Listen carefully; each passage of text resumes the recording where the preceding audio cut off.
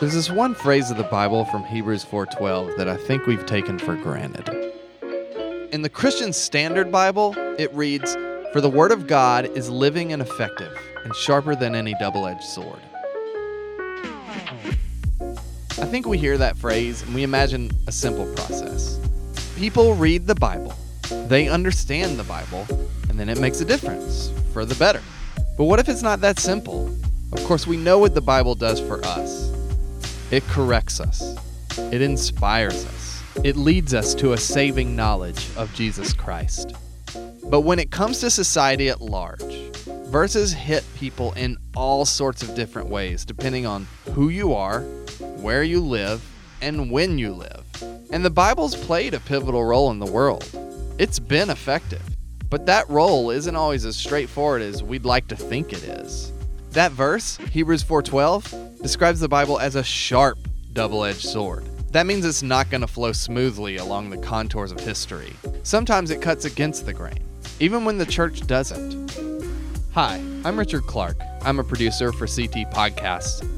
Christianity Today and the Christian Standard Bible set out to make a podcast that explored the living and effective nature of God's Word. The idea behind this podcast was to try to get to the bottom of exactly what the role of Scripture was in some of the most pivotal moments in history. And I'm going to level with you. This has not gone the way we planned. Civil rights activists, especially Christians, are looking around at other believers and they're asking, are we reading the same Bible?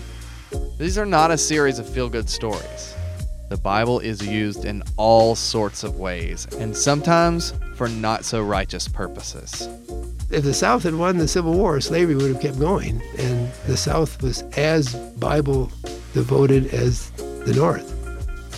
But we decided to focus on that tension and figure out exactly what it means that God's Word is effective.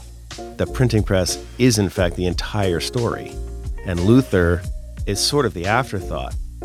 In a world that contains atrocities like American slavery, when the church is divided among racial lines, when the world sees Christianity as uncool or a passing fad. When it happened, it was just like, this is just absolutely devastating, because he wasn't Bob Dylan anymore. When the Bible is constantly misused, and when obeying the Bible seems nearly impossible in the moment. King received up to 40 death threats every day. And the answers to the problem of evil that he got from Protestant liberalism, he said the answers didn't come there. And then he said, I remembered the God my father taught me about. We believe that the Bible is living and effective. But the question really is, effective at doing what?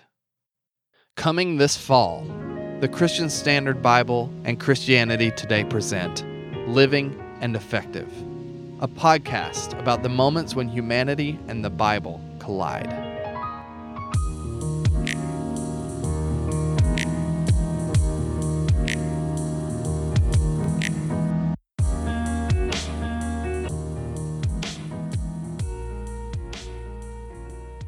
You can subscribe to Living and Effective on iTunes now.